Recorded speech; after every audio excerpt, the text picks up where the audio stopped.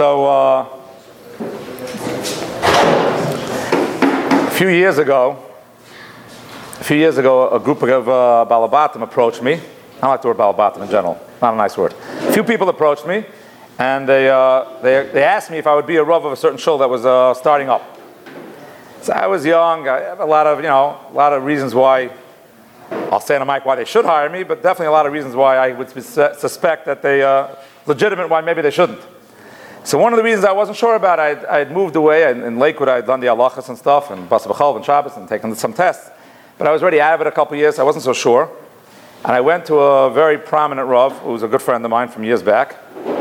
And I approached him, and I said, and he was like, right away, go do it. And I said, he said, what's holding you back? I said, the shalos that come up, Bas B'chal of Nida, Shabbos, I'm not so comfortable. He told me, listen, there's about 15 questions you got to know. That's all you got to know. After that, it's all the same. Don't worry about it. I'll show you what's 15, you'll be okay.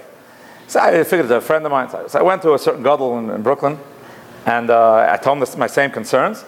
And he told me the same thing. He said, listen, all the shalos are the same, and you get a big one, you call me up, don't worry about it, you'll be okay. Okay. That happened many years ago, and over the years, I've heard that line more and often. And then I just realized that as much as they were right, they were limiting the question and the answer to that question. But the truth is, if you go through any stage in life, many of the questions are always the same. So sometimes I speak in yeshivas, in regular high schools, like the regular black hat places, and they call me in to speak to, let's say, 10th, 11th. Last week was an 11th grade class. The first time I did it, I was very nervous. Well, I don't know, they're going to blindside me. They don't give me prepared questions. I get to speak for 10 minutes, and everyone raises their hand and asks questions. I don't know if I'm good enough for that. And then I started realizing it's the same few questions. What's wrong with wearing a blue shirt? What's wrong with playing ball? Goyish music? It's the same. After a while, it's the same. Then now I'm in a modern Orthodox high school, and I realize the same thing occurs. You got a list of the same questions. Not the same questions as the black hat guys. The blue shirts and the music is not what they ask. They usually start every question, Rabbi, what's worse, A or B? I say, either way, it's bad. When you start a question, what's worse? Not a good sign. A few of them told me they're going to watch this later. They wanted a shout out. I'm sure they're all laughing their heads on, knowing about these. Rabbi, if you weren't born a Jew, would you become Jewish? Right? Rabbi, right now at this age, could I beat you in a one-on-one? That's a classic. This week is a big one. All the seniors, which college should I go to? That's a real tough one. That's a life decision. And then most years, I was just saying, I go to Poland with the seniors. We take a group of seniors over to Poland, to the camps and the kvarim. And there it's the same thing. On the trip, there's always several students. This year, one of the students always had a good line. Rabbi, we're flipping a coin. It's either a dead rabbi or a concentration camp.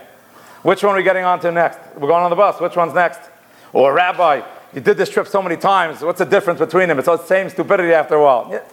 After a while, the questions become repetitive, and you start realizing, I'm sure lawyers and doctors get the same questions after a while. That's the way life is. Everyone thinks they came up with an original question. So we're going to tie this in now of a question that's one of my students always ask me. Goes always in order, actually. First they ask, are Jews racist? That's a big one. Today's younger generation doesn't understand racism. I always tell them, listen, your grandparents were the same way. Your European grandparents hated everybody. Don't worry about it. And then the second question, which we'll speak about tonight, it's a teaser. I was going to put it onto the sign, and my wife, she's probably going to listen. She knows I couldn't do it. So the second question that's asked in my class a lot by a lot of students always, it's like half sarcastic, but I feed them well. They say, Rabbi, do you always have to treat your wife well?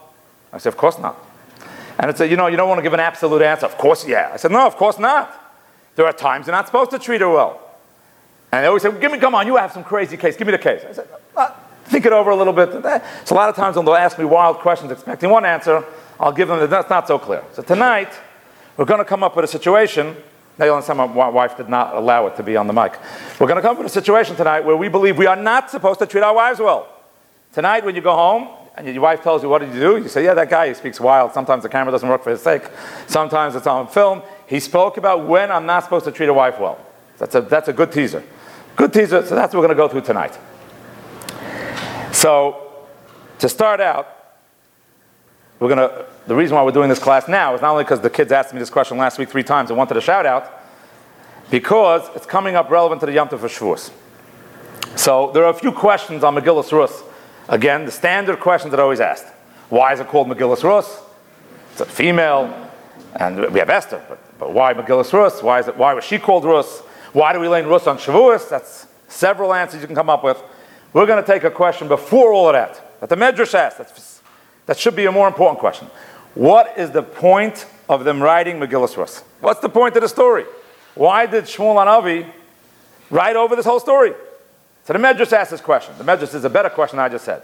Why do we write over the story of Rus? We learn no halachas in the story of Rus. I'm not so sure if that's true, but that's what the Medrash asked the question. We learn no halachas in the story of Rus, so what is the point? So the Medrash gives different answers, and one answer which we'll discuss tonight is to tell you the reward that someone gets for treating someone well. That's a vague answer. The reward that A gets for treating B well is the whole point of the story of Rus, and eventually you'll get to, but maybe the whole point of us reading it on Shavuos. So who treated who well? Medrash is a little vague on that. So the easy answer most people learn is that Rus treated Nami well, or Nami treated Rus well. Yeah, that makes sense. You read the story. The Al-Kabatz, who has a Pirish on Rus, he says no. Who treated who well? Boaz treated Rus well. For the basics of the story, not for anyone here, but for a shout out for my students, because they might not know the basics, because I'm not that good a teacher and I never taught it to them, is that there's a woman, Nami, and her husband Elimelech, and they leave Eretz Yisrael. They travel to Moab. While in Moab, the husband and the two sons pass away, but the two sons have gotten married. So now you have the three males are dead. We're about 6 psukim into Rus. 3 male figures are already passed away. And now there's a mother-in-law with 2 ex-daughter-in-laws. I don't know what you call it, what they passed away. 2 daughter-in-laws. And they start heading back to proper Israel. And on the way back, one leaves and one continues. Rus heads to Eretz Yisrael with Nami. She reaches at the end of Parak Aleph. And now they're there. And then throughout the rest of the story, Rus then goes and marries Boaz, who was a relative of hers. How long did Boaz's marriage last to Rus? According to some Midrashim, a few hours. He died that night. But there was a great debate about the marriage of Boaz, which is more in the 4th parak of Rus, but just for basic knowledge was, should Rus marry Boaz? Or should Rus be allowed to marry Boaz? And Boaz had this question. Boaz was not supposed to marry Rus first. There was someone else first. Nameless, Pliny Almoni. Pliny Almoni was supposed to marry Rus. So Boaz said, are you going to marry her or not? He says, no, not going to marry her. Why not? So this is a debate that went on for several hundred years. One of the great debates in Jewish history. The Torah says like this. Kiseitze, Perach of Gimel. Lo yovoi Ammoni u'Moabi b'kal Hashem. Article says, Ammonite or Moabite shall not enter the congregation of Hashem. They shall not enter the congregation of Hashem. Shall not enter is a odd phrase, because that means it would sound like we don't let them convert. But that's not true. The pasuk before says, Lo yovoi mamzer b'kahal Hashem. That's right before that. That's pasuk Gimel. Lo yovoi mamzer. Mamzer is in kahal Hashem. He's already a Jew. So the word lo yovoi means you can't get married. Most people can't marry a mamzer. So the next phrase, Lo yovoi Ammoni u'Moabi b'kahal Hashem, a person from Ammon and Moav cannot, when it says enter the congregation, doesn't mean convert. It means he cannot get married to a Jewish person. A Jew and a converted Ammon and Moav, every other way they're Jewish. They get an aliyah on Shabbos, they have to keep Shabbos, they get the light menorah, everything they do, there's one thing they can't do. Most normal, regular Jewish people cannot marry them. Ammon and Moav. What's the reason why? That sounds very extreme situation. So the Torah gives us an explanation to all in Parshas Kiseitze. Torah says, why? Because of the fact that they did not greet you with bread and water on the road when you were leaving Egypt. And because they hired Bilam against you to curse the Jews. Ammon and Moav did 2 terrible things. Either, or both. When the Jews were on the road and they needed food, they went to them and they said no. Or they went and hired Bilam to curse the Jews. Because of that, they cannot get married into Judaism. You can convert, but we're not going to marry you. You're considered outside normal people in marriage-wise, and you're outside. The debate became, what about the women of Ammon and Moav? Are they allowed to marry or not? The reasons given might be pointed to the men. Women are not supposed to go out and greet people. Women don't hire Bilam. Bilam was hired by the male population. So it could be that since the Torah specified the reason, it meant men, not women. Men didn't hire. Men hired. Men didn't greet. Therefore, men can't marry. A female convert of Ammon and Moav can marry. But that's a lumdus. That's a chap. Is that true or not? That became a great debate. Great debate means Shmuel HaNavi wasn't sure about it possibly, and it went on until the time of David HaMelech. And the time of David HaMelech, there was a great debate, because David wanted even the time of Boaz, when Boaz came to marry Ruth, that's 4 generations before David. Should Boaz marry Ruth? The other person said, wait, I can't marry Ruth. The prohibition applies equally men and women. Ruth is a Moabite. I'm not going to marry her. And Boaz said, no. There's a ruling. Men are not allowed. Women are allowed. Very gutsy call. Think of what Boaz pulled off. They made a decision that the females can't convert. Most of Klal Yisrael, I don't know about most, but many people in Klal Yisrael, the great leaders said the women cannot marry the men. Women of Ammon and Moav should not be allowed to marry the men of the Jews. Boaz went against the popular theory. He said, no, not only in theory, but I'm going to marry her. I'm going to show everyone how it's legal. And guess what? He died that night. What do you think the websites were tumbling about, the comments in the websites? You could imagine what was going on if you scroll down what people were saying. I don't even want to say it. Boaz got away. You can't say such words. But clearly, if Boaz passed away the night he married her, clear that Boaz might have made a mistake. And he ruled wrong. And this went on and then another 3-4 generations. And now it's David's turn to become king. And they're about to anoint David as a king. And the naysayers step forward. They say, wait a second. David can't be king. He has a genetic flaw. His great-grandmother was from Moab. And we're not sure if she was allowed to marry. That genetic flaw gets passed down. Therefore, David's out. He can't be king. They weren't sure. What were they going to do? So they sent a letter to Shmuel HaNavi. Here's a trivial pursuit question. What was the first responsa in Jewish history? According to the Bach, the first responsa was Megillus Rus. They sent a letter to Shmuel HaNavi and they said, what do we do here? Is David allowed to be king? Are women allowed to be married from Ammon and Moav? And Shmuel says, I'm going to give you an answer. And the answer began by He b'mei shvoid ha'shayfta. The whole Megillus Rus is Shmuel HaNavi's answer proving that women from these nations can marry. Now again, we said before, the Medrash, that wasn't the point. The Medrash says that the point was to prove when someone is nice to someone, you get repaid kindly. Rus was nice to Naomi, she has a grandson called David HaMelech. Boaz was nice to Rus, he has a grandson called David HaMelech. David HaMelech, grandfather of Mashiach. The ultimate result is the niceness so far. So far, just recapping, because we're making up a lost time here, we have a great debate. If the women of these nations were allowed to be married to the men of our nation, of the Jewish nation, that was the debate for many generations. And it came out, according to Boaz and according to David HaMelech, which is what we rule like, that the women are allowed to marry the men. And the men cannot marry the women. So if a guy comes over to you and he says, I'm from the nation of Ammon, can I convert? Yes, but guess what? No one's going to marry you. Not no one, but many people will not marry you. A female comes forward and says, what about me? Can I convert? Certainly you could convert. Will people marry me? Absolutely. Give a big nod. Okay, that was a bad joke. But that was it. You could definitely get married. Not a problem. This is all basic Gemara. I haven't said anything chiddush, even though I said it quickly. Now goes, but I left a teaser out. There's a second commandment very relevant to Ammon and Moav. So we said the first one. The first one says, Lo yavoy Ammon u'Moav b'kal Hashem. An Ammon and Moav shall not enter the congregation of Hashem. That's a prohibition relevant to marriage. Okay. Then it says the reasons I said before. We're going to go 2 more psukim forward. Now we're on Pasuk Zayin. That was Pasuk Dalet. Now on Pasuk Zayin. Pasuk Zayin adds on another one of the 613 commandments.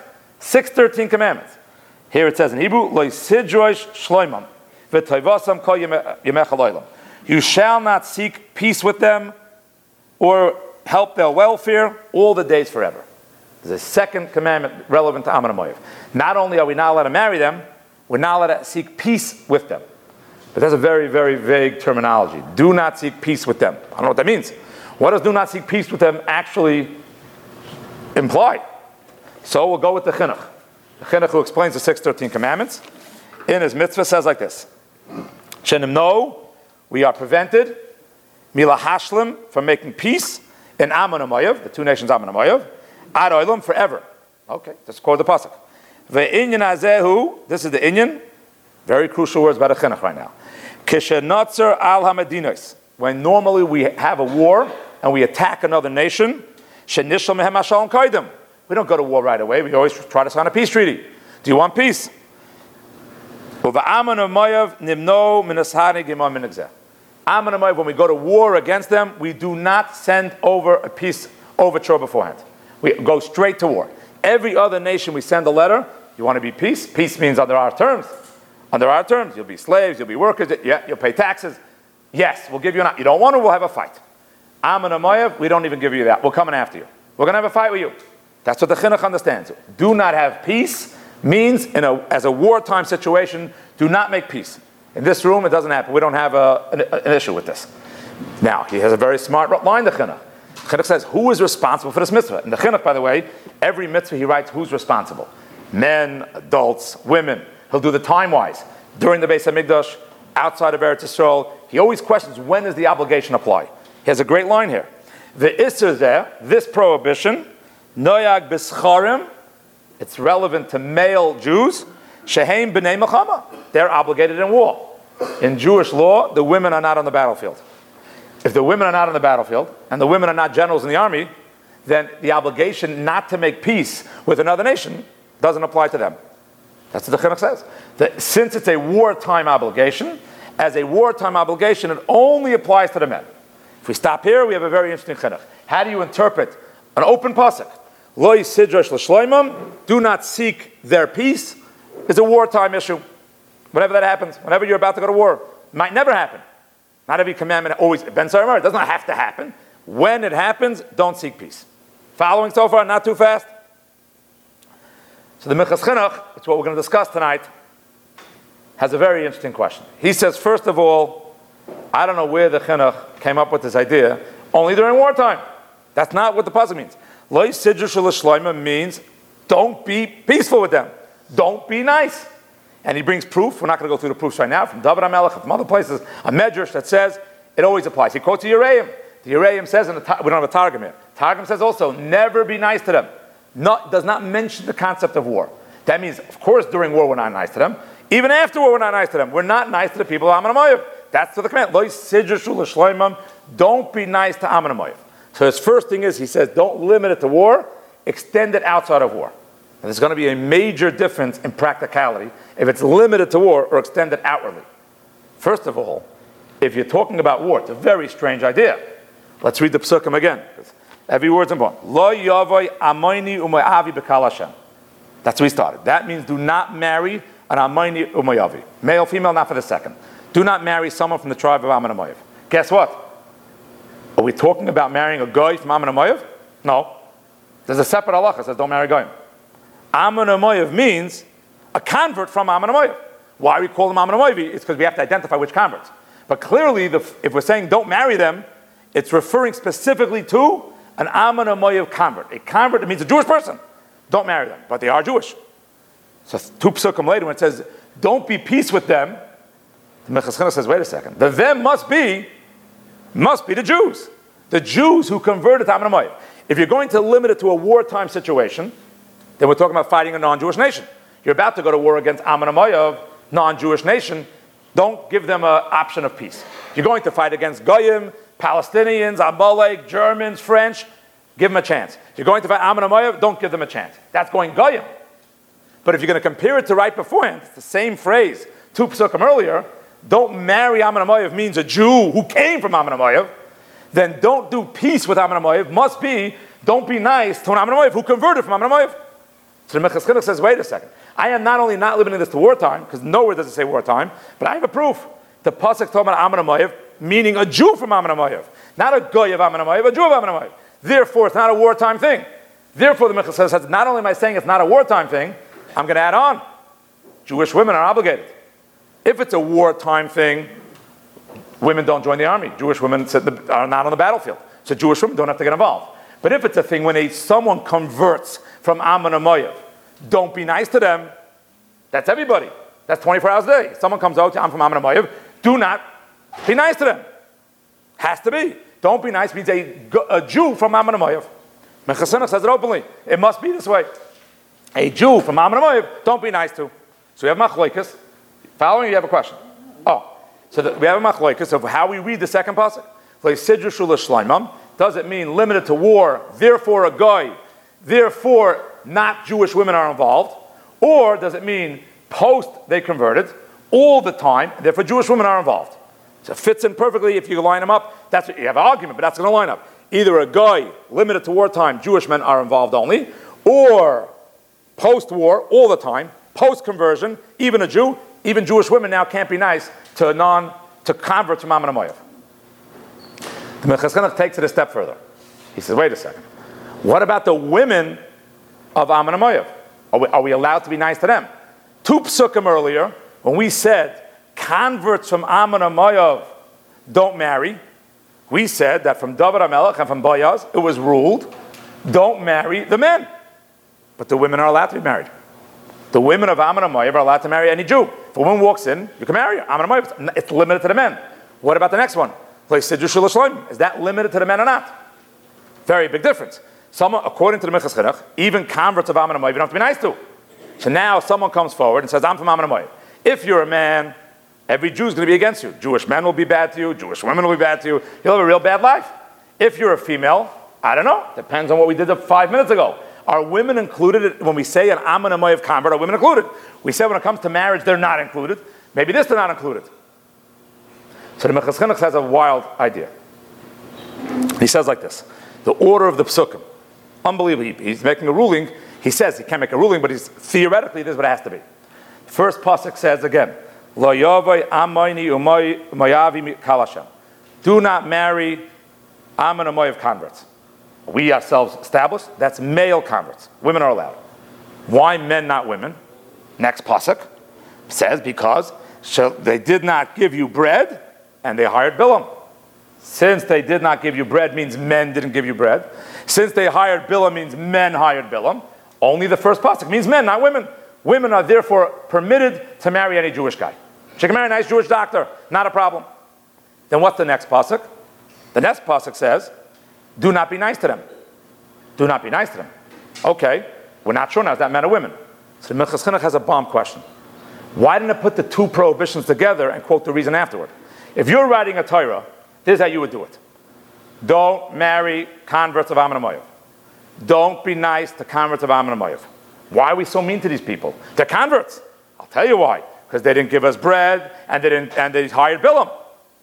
I would say, what does that mean? That means men, not women. Because bread and hiring Bilam is a male problem. Females didn't have a problem with that. But the Torah doesn't do that. The Torah says like this: don't marry people, which we'll say means men, from Ammon and Moav.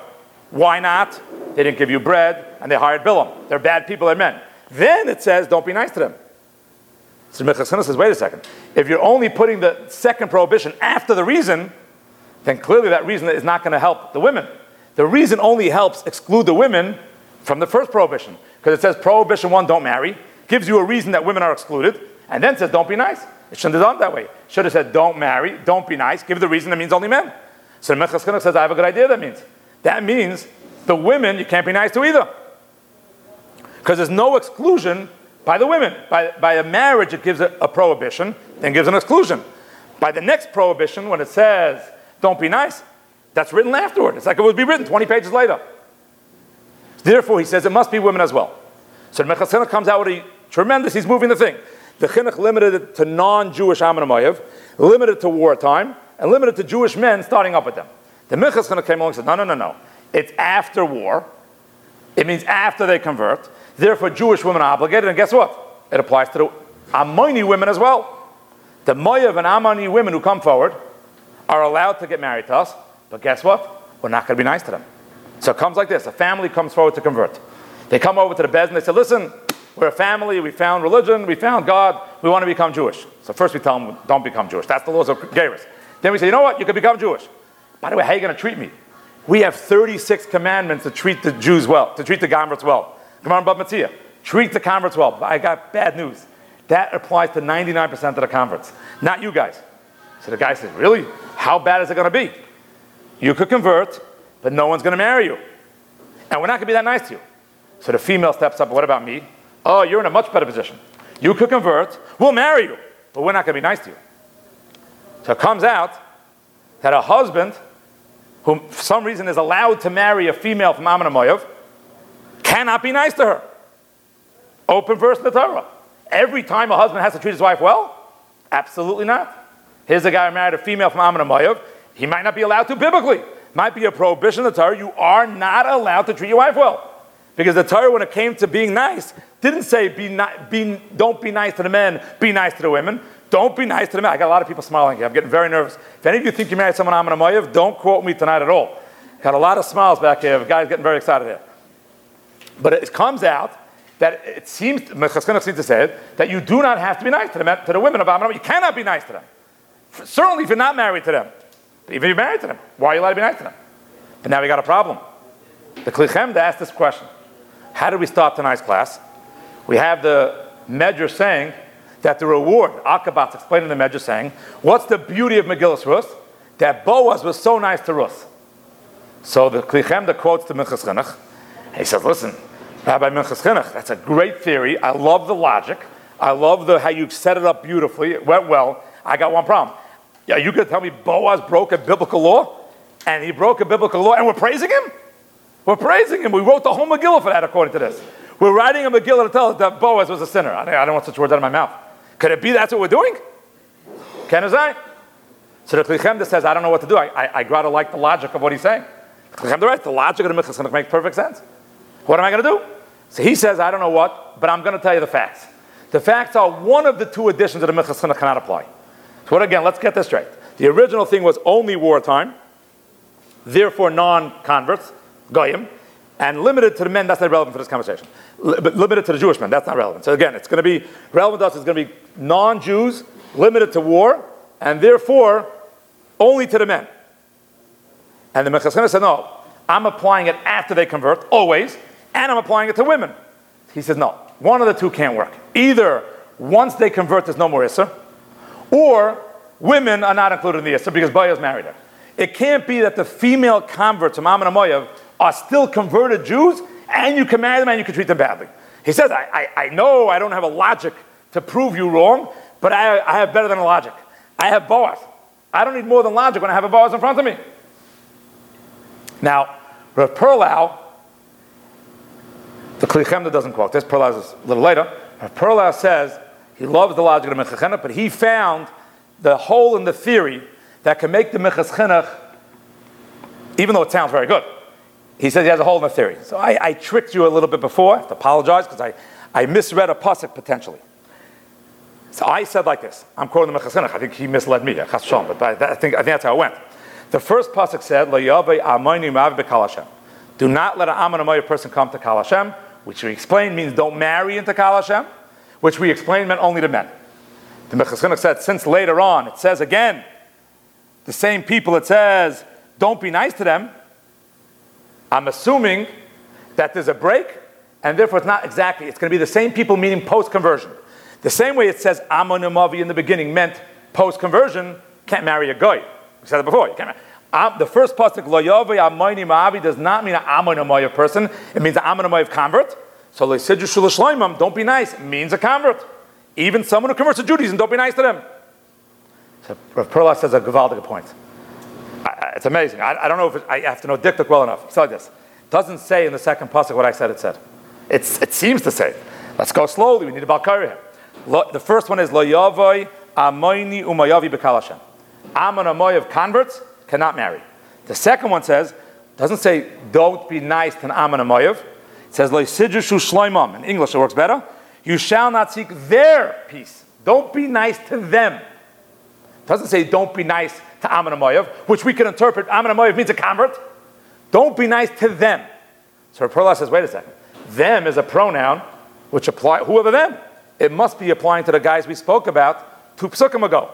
So 2 psukim ago when it says don't be marry someone from Amon Amoyev, and in between we interpreted the 2 psukim meant it means don't marry a male because they hired Bilam and they didn't give you bread. So lo yavi amayni umav. If you have to read the words amayni umav, it's very hard. If I came to right now before this class, what does the word amayni mean? Because amayni means a guy from Amon, a guy. No, it means a Jew male who converted. Because a female is allowed to get married.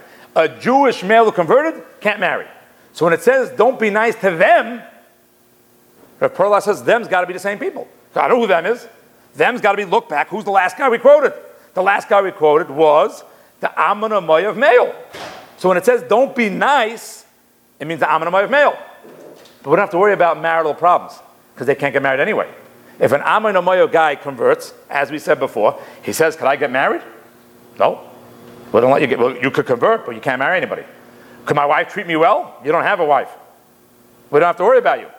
But on reverse, when a female convert comes forward and says, what about me? So we tell her, yeah, you could convert. Can I get married? Yeah, the pasuk doesn't talk about marriage by you. You didn't hire Bilam. You did not give us bread. Of course you're not included. You can marry. What about treating me nicely? It says don't treat them nicely. You know who? Your brother, your father. The male converts we don't treat nicely, but the female converts we're allowed to treat nicely. Of course we're allowed to treat them nicely, because the them applies back to the original noun that it says, which is Amon Amoyev. So we have now you have to know what you're going to tell your wife tonight. On one hand, we have the Minchas Chinuch clearly saying, and I would say, but not on camera, that there are other situations with a Jewish wife you don't have to treat her well, but that's not to be on tape. Can't do that. Not in this class. But certainly the Minchas Chinuch seems to say, more than seems to say it, I mean he says it. He says that a female convert from Amon Amoyev is included in the prohibition, don't be nice to them. You're allowed to marry them, you can't be nice to them. Other people say that can't be, because Boaz did it. So what are they going to answer? They're either going to answer that all converts are allowed to be nice to, male and female, or no, really males you don't have to be nice to. But the women are not included in the whole thing altogether. The women don't include this. Either the converts of Amon Amoyev are not included, or the women are not. And it's going to be based on how you're going to read the them, because the second pasuk doesn't say Amon Amoyev, the second pasuk says them. Everyone's with me. Okay? I think we're going to conclude it because we started a little late and I see some people getting nervous. But the idea is, just to end off on, you can't end off on beat your wife up. I would like to, but my wife might watch this video. So we're going to end on just like this. What's the reason why we do learn this on Shavuos? That's a famous question. Why do we learn Megillas Rus on Shavuos? And there are many answers. Rus converted, so we convert. Rus represented Ahavas HaTorah, we represent Ahavas HaTorah. So I'm going to tell you one idea, which ties into why do we stay up all night on Shavuos. So there's an interesting thing. The Medrash says like this. The first Medrash in Rus. The Medrash says, it's quoted in the Gemara, there are 10 hungers that are going to be throughout history. From the beginning of time of Adam, Avram had one, right? Yaakov had one. From the beginning of time of history, there are going to be 10 hungers across the globe. The last hunger is not going to be a hunger of food. The last hunger is going to be a hunger for knowledge of Torah. Knowledge of Torah, there'll be a limited amount of knowledge of Torah. So Gemara and the Medrash says it there. So there's a famous Panovich Rav. The Panovich Rav asked, what does a hunger mean? A hunger means there's a supply and demand. It means there's more people want something and there isn't enough supply. So what are you telling me? You're going to reach a time in Klal Yisrael where everyone's dying to learn Torah. That doesn't sound so bad. That sounds pretty good. So the Panovich Rav said, no. What it means is, when it comes to a hunger, you're excited about a potato peel. You'll eat a potato peel. You're in a hunger. But the idea is, we'll reach a time in Judaism when people will be excited about just a brekel of Torah. They're not, look, they want to learn, but they'll take this much. They don't really want to learn. They want this much of Torah. So it could be very good. The Medrash begins that there was a hunger. That's why Elimelech and Nami left Eretz Yisrael. That was one of the 10 hungers. The Medrash will be 10 hungers. The reason we read it on Shavuos is to tell you about the 10 hungers, and about the 10 hungers means that before Mashiach comes to be a hunger for knowledge. So what we do as Jews today, we tell Hashem, listen, we're not into that hunger. We're not going to be satisfied with this much Torah. We're going to work as much as we can. How do we show we're going to work as much as can? On Shavuos night, we stay up the whole night. We're not satisfied with just one pasuk chumash. We want more than that. We want more, we want more. And by that we show Hashem that we don't want that hunger. We don't want to reach a stage where there's going to be a Rav with an ayin, Reish Ayin Vav. We don't want a Rav that's going to attack Klal Yisrael. And we hope that Bekarav will have Mashiach and David HaMelech, his grandson, will reveal himself before Shavuos. Then we'll get to stay up the right way. And I wish you all very well. Thank you.